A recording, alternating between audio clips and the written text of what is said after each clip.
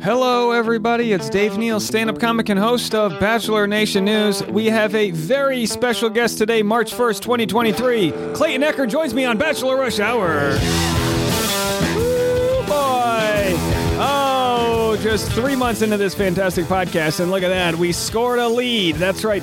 Clayton Echard joins me for this entire episode of Bachelor Rush Hour to discuss his mental health journey after the season. We specifically discuss his new book, 180 Degrees, which he wrote to talk about his mental health, mindfulness, and his evolution as he has seen it from his time on The Bachelor. And you're going to hear some never-before-told stories, including his time battling the TikTok allegations, of course, from last year. What a wild story it was. He wanted to sue this random TikToker, and Susie helped calm him down. That's what you do in a relationship, right? And he shares so much insight about his time on the show.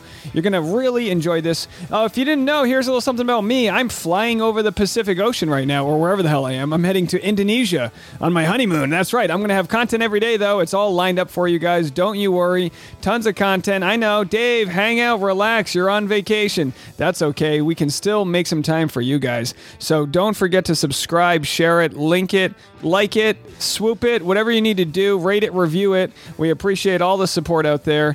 And without further ado, here's my convo with Clayton Echard on The Rush. Well, I'm so excited today to talk to Clayton Echard here with his new book, 180 Degrees on Mental Health, Mindfulness, and Unlocking Self-Belief. Thank you so much for joining me today. Yeah, absolutely, man. Thanks so much for being supportive. I've seen you're one of the positive voices in my corner that I've seen in the recent past. So I'm very appreciative of that. I never know who's listening to me. Some people never go. I'm mainly YouTube focused, so some people are never over here. But it's just empathy, man. Like, you're in a position on the show where you're dating all these women. You're probably a people pleaser, like we all are. I mean, did you think in the moment you were making all of the right decisions, and were you surprised by the backlash that happened afterwards? So as far as did I think I was making the right decisions? No, but I just didn't know what was right. I think that was the tough part about it was, there was no prior experience I could draw from ever dating. I've never dated multiple people at once, on television. And so, with all these different parameters at play, I knew I was in over my head. But I thought I was doing it the best that I could. Now looking back at it with a little bit more insight than what I had prior. I realized I could have done things a lot differently. Was I shocked at the backlash at the time? Yes. Now, no. So it's like as you go through the process in the moment, I felt a lot different. And I think it's because I'm seeing life through a new lens when I was there versus where I'm at now. And so it's starting to make sense to me kind of why I ruffled some feathers, like rightfully so. I tried to do everything in my best, like in the best interest of everybody, but I try to please everyone, and you can't do that. So it's a situation no one ever knows how they would go through. God knows I would be the most hated person of all time. I want you to know I had my wife buy this for me for Valentine's Day. Okay. So this was because she wasn't going to get me anything anyway, but I was like, oh, go get me Clayton's book. You open up in your introduction mentioning all of these sort of words you've been called. It was kind of like an Eminem moment where, in the movie 8 Mile, he describes all of the horrible things people have said about him. You called a Wonder Bread underbite, boring, Buzz Lightyear, white mediocrity prevails. And then you said you've received thousands of messages about a mediocre man from Missouri. What was your intention to start your book with probably some of the negative things that approached you? Yeah. So, I mean, the book and partly one, right. Like you want to draw people in and go, oh, like what caused this? Right. So there's part of the hook to just get people in and say, well, wow, where's this going? Why did he get all of this, subject or sent his way? I also, though, think for me, at the end of the book, it's obviously ending on a positive note. So I'm I like to start with the negative, end with the positive. So always end on a positive note. And that's kind of the way the book is structured. I talk about going from self-doubt to self-belief. So the beginning of the book is where a lot of instances of where I had self-doubt. And then by the end of the book, I talk about the belief that I'm now possessing. And so I just thought it was a really great start to say, this is what most people know me as anyways from the show. So people that are ordering a copy, they're going to see these references and go, okay, yeah, I kind of do vaguely remember when he was, named the Bachelor. And these were the responses that I got. I was attacked for my physical traits. I was attacked for what I'd done in the past or what I hadn't done enough of, saying, he didn't really play in the NFL. He's not really an athlete. They attacked, like I saw people attacking my skills in football. Yeah. The guy only had 2 catches his entire college career. He sucked and all these things. And it's just, the whole book, I mean, there's a lot of different messages there, but I wanted people to see that, hey, these are all the things that were said about me, but my life and who I am is so much deeper than just these stereotypes, than just these projections. But that's for all of us, right? So that was, I think, my way of, I'm going to start it off because we all like to sometimes judge a book by its cover because it's easy, it's simple, it doesn't take time and effort. But we got to stop doing that because there's so much more behind the curtain that people aren't often revealing. And if they did, people would have a different viewpoint on that individual. Yeah, and you take someone like you, face value, strong, tall, good looking, all these things. I tend to try to look at the kid in everybody because we develop most of our traits as a kid. And you start very quickly talking about 7th grade Clayton, which I loved because I also moved to a new school in 7th grade and I played football, not professionally, but I played a little high school. What's sorry? What position? Quarterback, 5'11". Oh, I had no shot. Okay. I could throw far. I could throw 60 yards. I pitch, but Yeah, that's wild. 60 yards is impressive, man. Hang your hat on that. Thank you. We'll throw some. I'll throw you a couple of passes one day.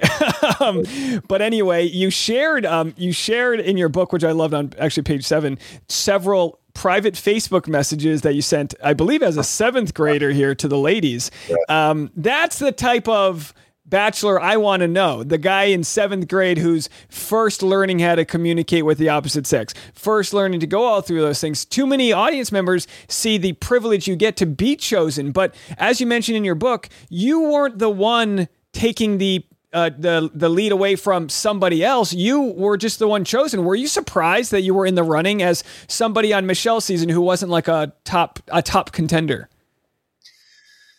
Oh, yeah, absolutely. I was surprised because I still was in this pseudo confidence stage of my life where I didn't have really any belief. Still, it was conditional. I was trying to create this more permanent type of confidence, but for the time being, it was conditional. And I told a lot of the guys when I was on The Bachelorette, I struggled with that confidence. They helped me out. Michelle helped me out.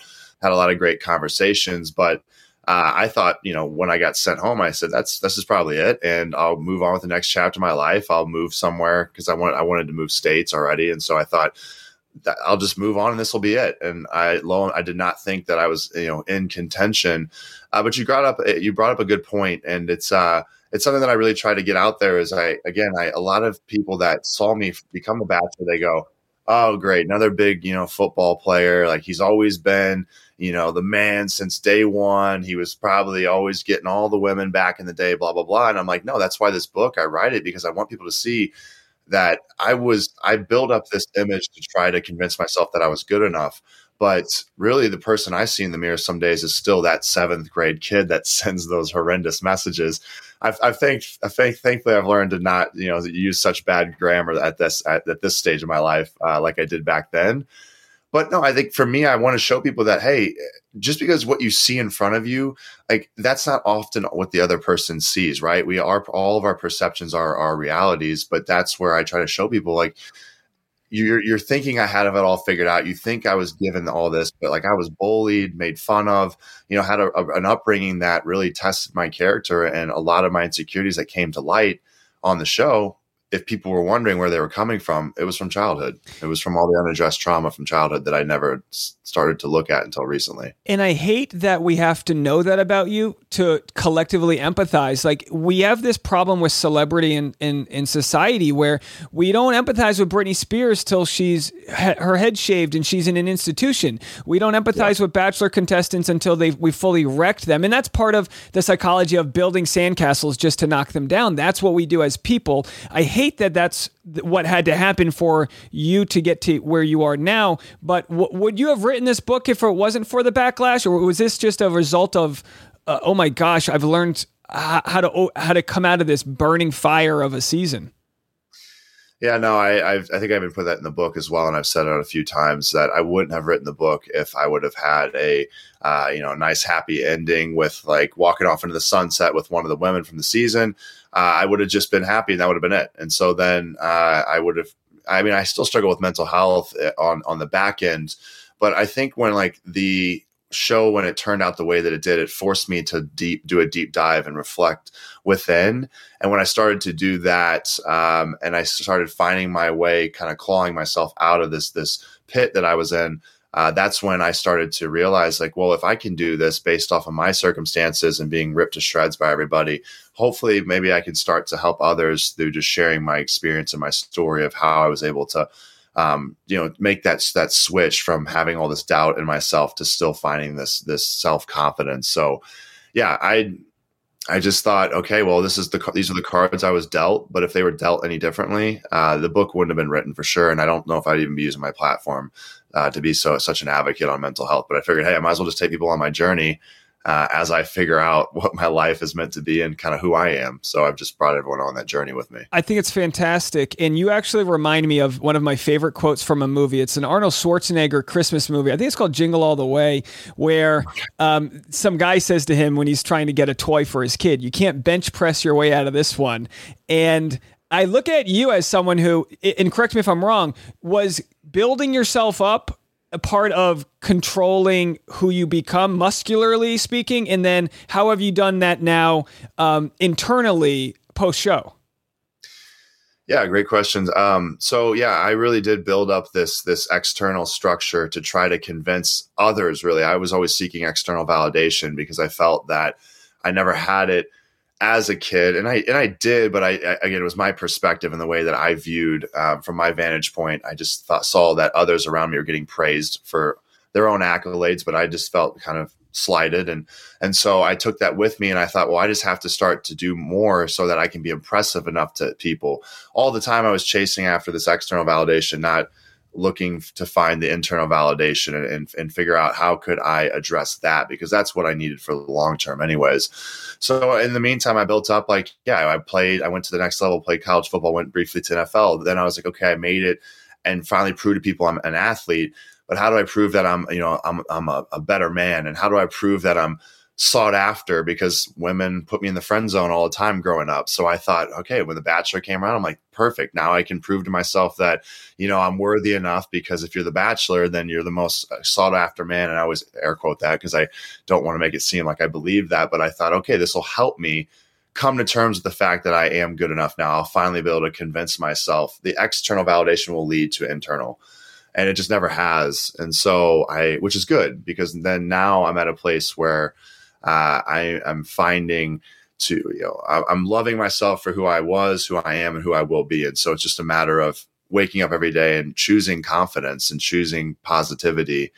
And mindfulness has been huge. And I for a while, I thought that was pseudoscience, to manifestation and all that stuff. But I've been doing it, and it's been working. I've been putting people in my corner that do it too. And it just kind of that energy just goes back and forth, and I feel like I'm in a better headspace now. So my parents, sometimes they tell me, they're like, you turn it into a hippie. I said, if I'm turning into a hippie, then just let me be. Like if I'm going off the rails and I'm happy in my own little world, then just let me be happy in my own little world, right? So yeah, you got like a religion happening. You got edibles and pizza. I like this, Clayton, we got here. I'll join that religion any day.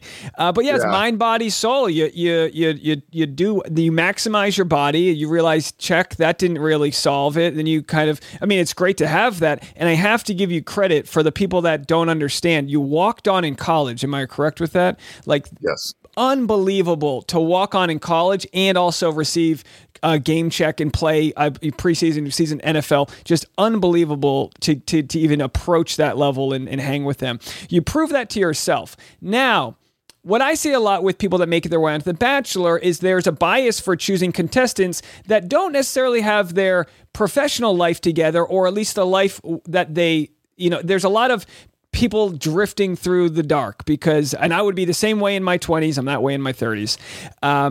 Did you feel, and you had a high paying job, you're working in sales. Do you feel like you have had more of a rudder in where you want your life to go post show, having been on it and learned a little bit more about yourself?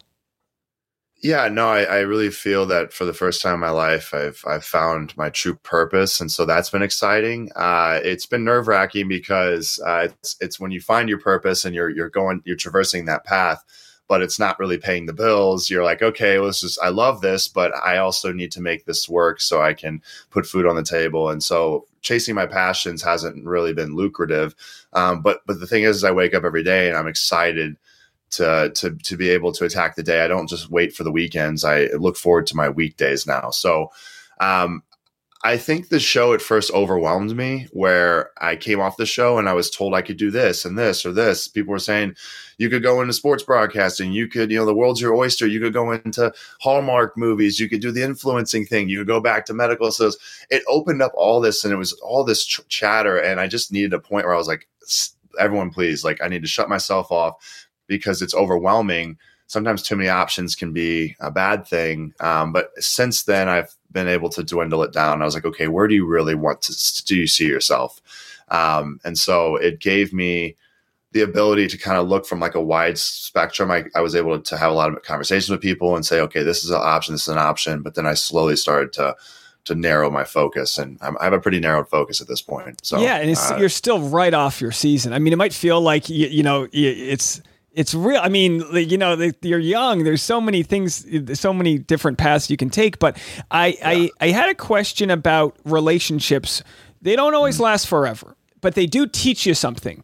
Your relationship with Susie, you tell me, I'm assuming maybe more naturally creative and more naturally in this freelance world of cinematography and things like that. What did she teach you in your relationship with about your own capabilities? Maybe that aren't as practically minded as you were.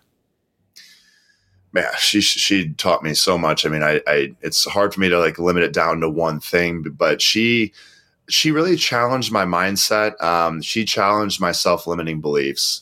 And I never had anybody really hold me accountable for them. And that was something where multiple times where she would kind of stop me in those moments and say, hey, like, I hear you right now, but like that mindset, you gotta cut that. Like you gotta transition this mindset. Cause I promise you, if you just stopped projecting these assumptions of how people, cause what I was doing a lot of times was, for instance, like I would read something online. I would say, oh, everyone this week, when they watch this episode, they're going to do this. They're going to react this way.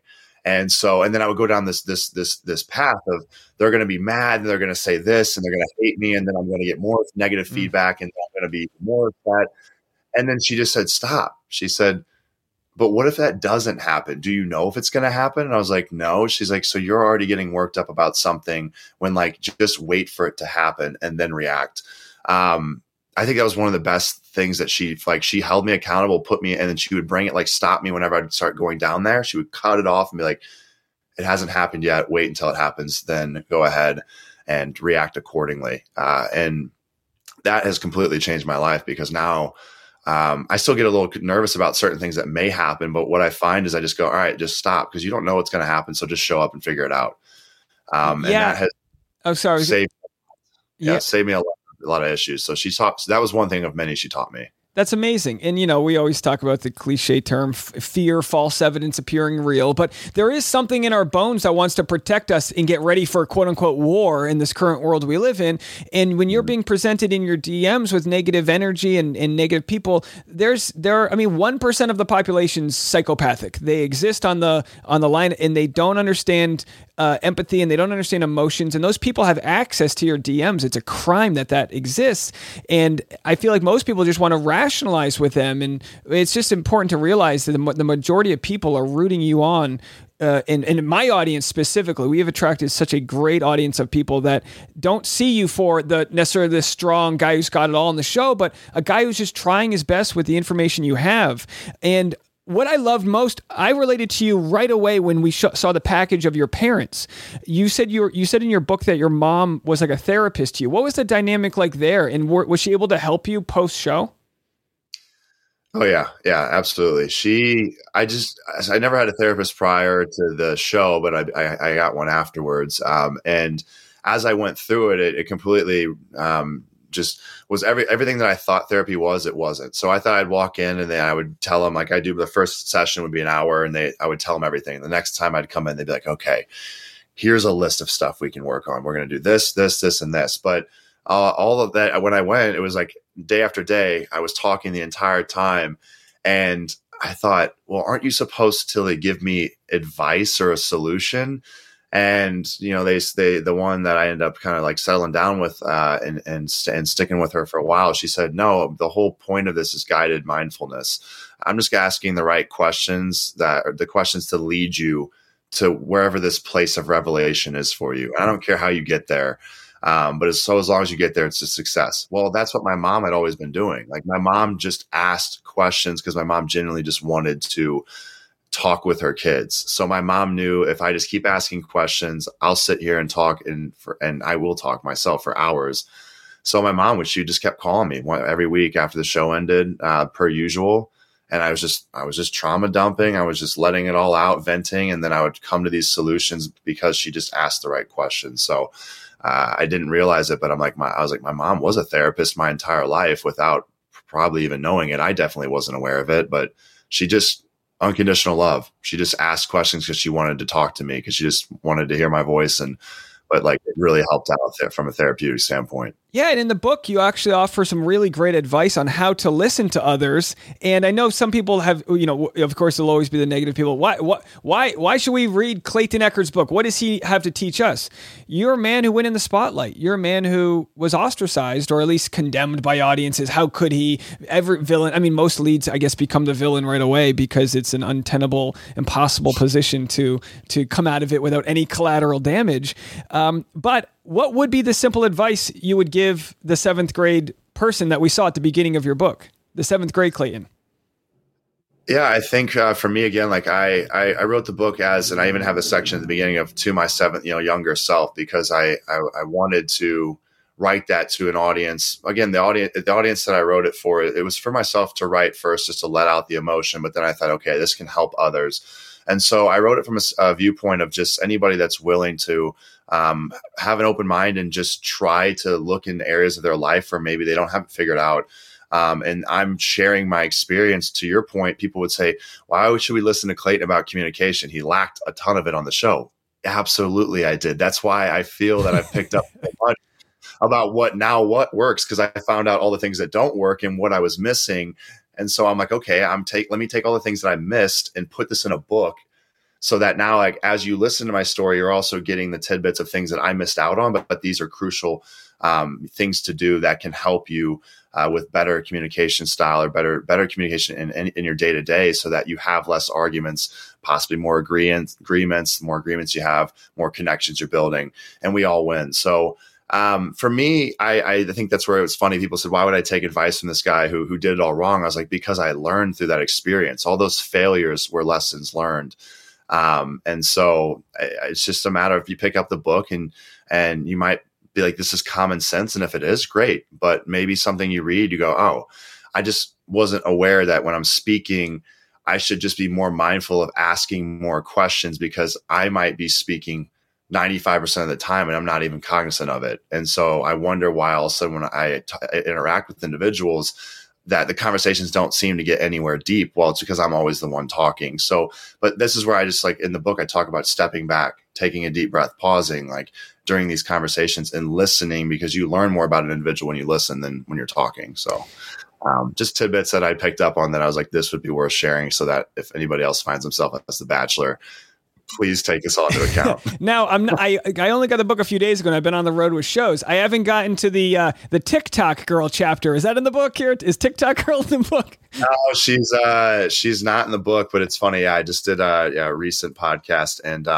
that was brought up, and I thought, man, it's crazy to me that some of these things just happen, because it all feels like a dream, and I almost feel that my brain has tried to rewire this experience as a dream. I don't know if it's due to trauma or what, but I find it fascinating that I recount that entire experience as if it almost didn't occur.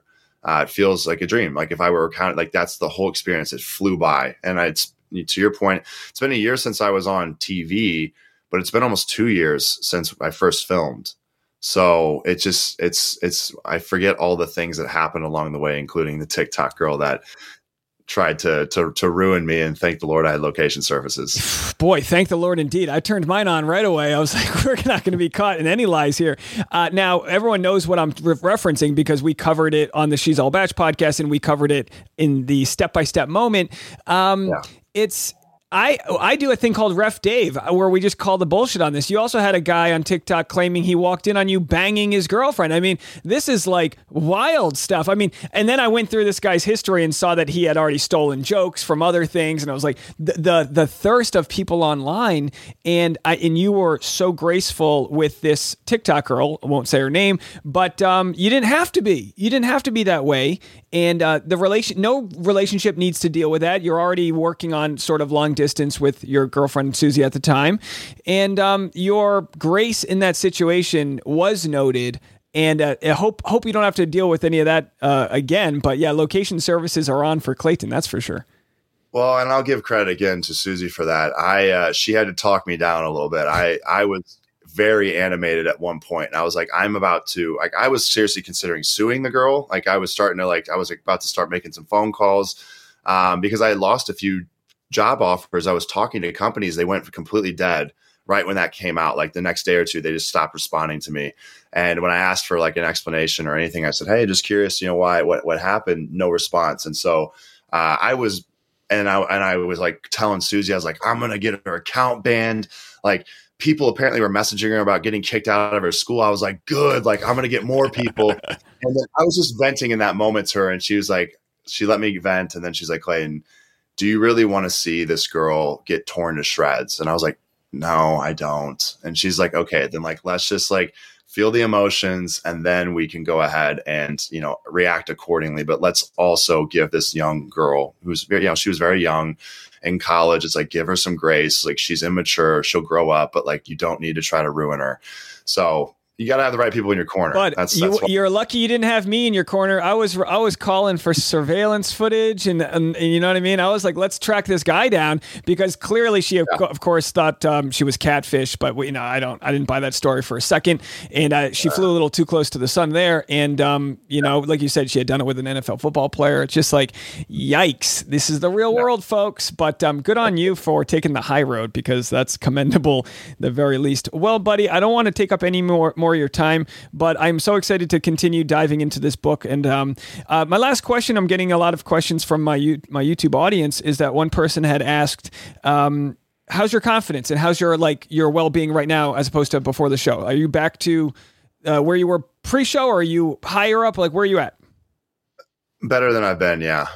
Better ever than I've been. I think I just was never challenged enough to realize that I had this pseudo confidence to realize that I didn't have, I wasn't in this place where I had addressed all my insecurities. And so the environment that I was in Missouri didn't call for that, didn't really bring that challenge for me to have to address those insecurities, weaknesses, and just those disbeliefs that I held. So with that, now I've addressed them, and I felt that I've made so much more sense of who I am and the world around me. And so there's more known, less unknown. And I feel a lot more at peace nowadays, where I wake up and I'm like, you know what, I finally feel like I know who I am. And I don't feel, for the first time in my life, like I'm trying to live my life for others. I'm just strictly waking up and doing what makes me happy. And if I can't keep everyone happy, well, that's not my job to do. So I'm in a better headspace than I've ever been. It's really crazy how one of the worst experiences turned into one of the best teachers. So that's how life works, I suppose. Well, you've inspired a lot of us as we've watched your journey, and we look forward to seeing where you go next. But thank you so much for taking the time to chat with us today. I really appreciate it. Absolutely, man. Thank you so much for your time. Have a great weekend. All right. Talk to you later, buddy. Well, it feels like we became best friends right there. I really enjoyed my conversation with Clayton Echard. If you enjoyed this, make sure to comment on his social media, share some love, tell him you enjoyed his chat with me. We'd love to have him back, and I hope you enjoyed, a little look on male-on-male therapy talk. You know what I mean? It's something we could always use more of in society. Really, taking the time to take a look at what makes us tick and trying to be the best versions of ourselves. There's going to be a link in the description for you to check out his book, 180 Degrees by Clayton Echard. And once again, a big shout out and thank you to Clayton for taking the time to chat with us today. Appreciate all of your support. And we'll be back tomorrow with more content. I've been Dave Neal. This is Bachelor Rush Hour.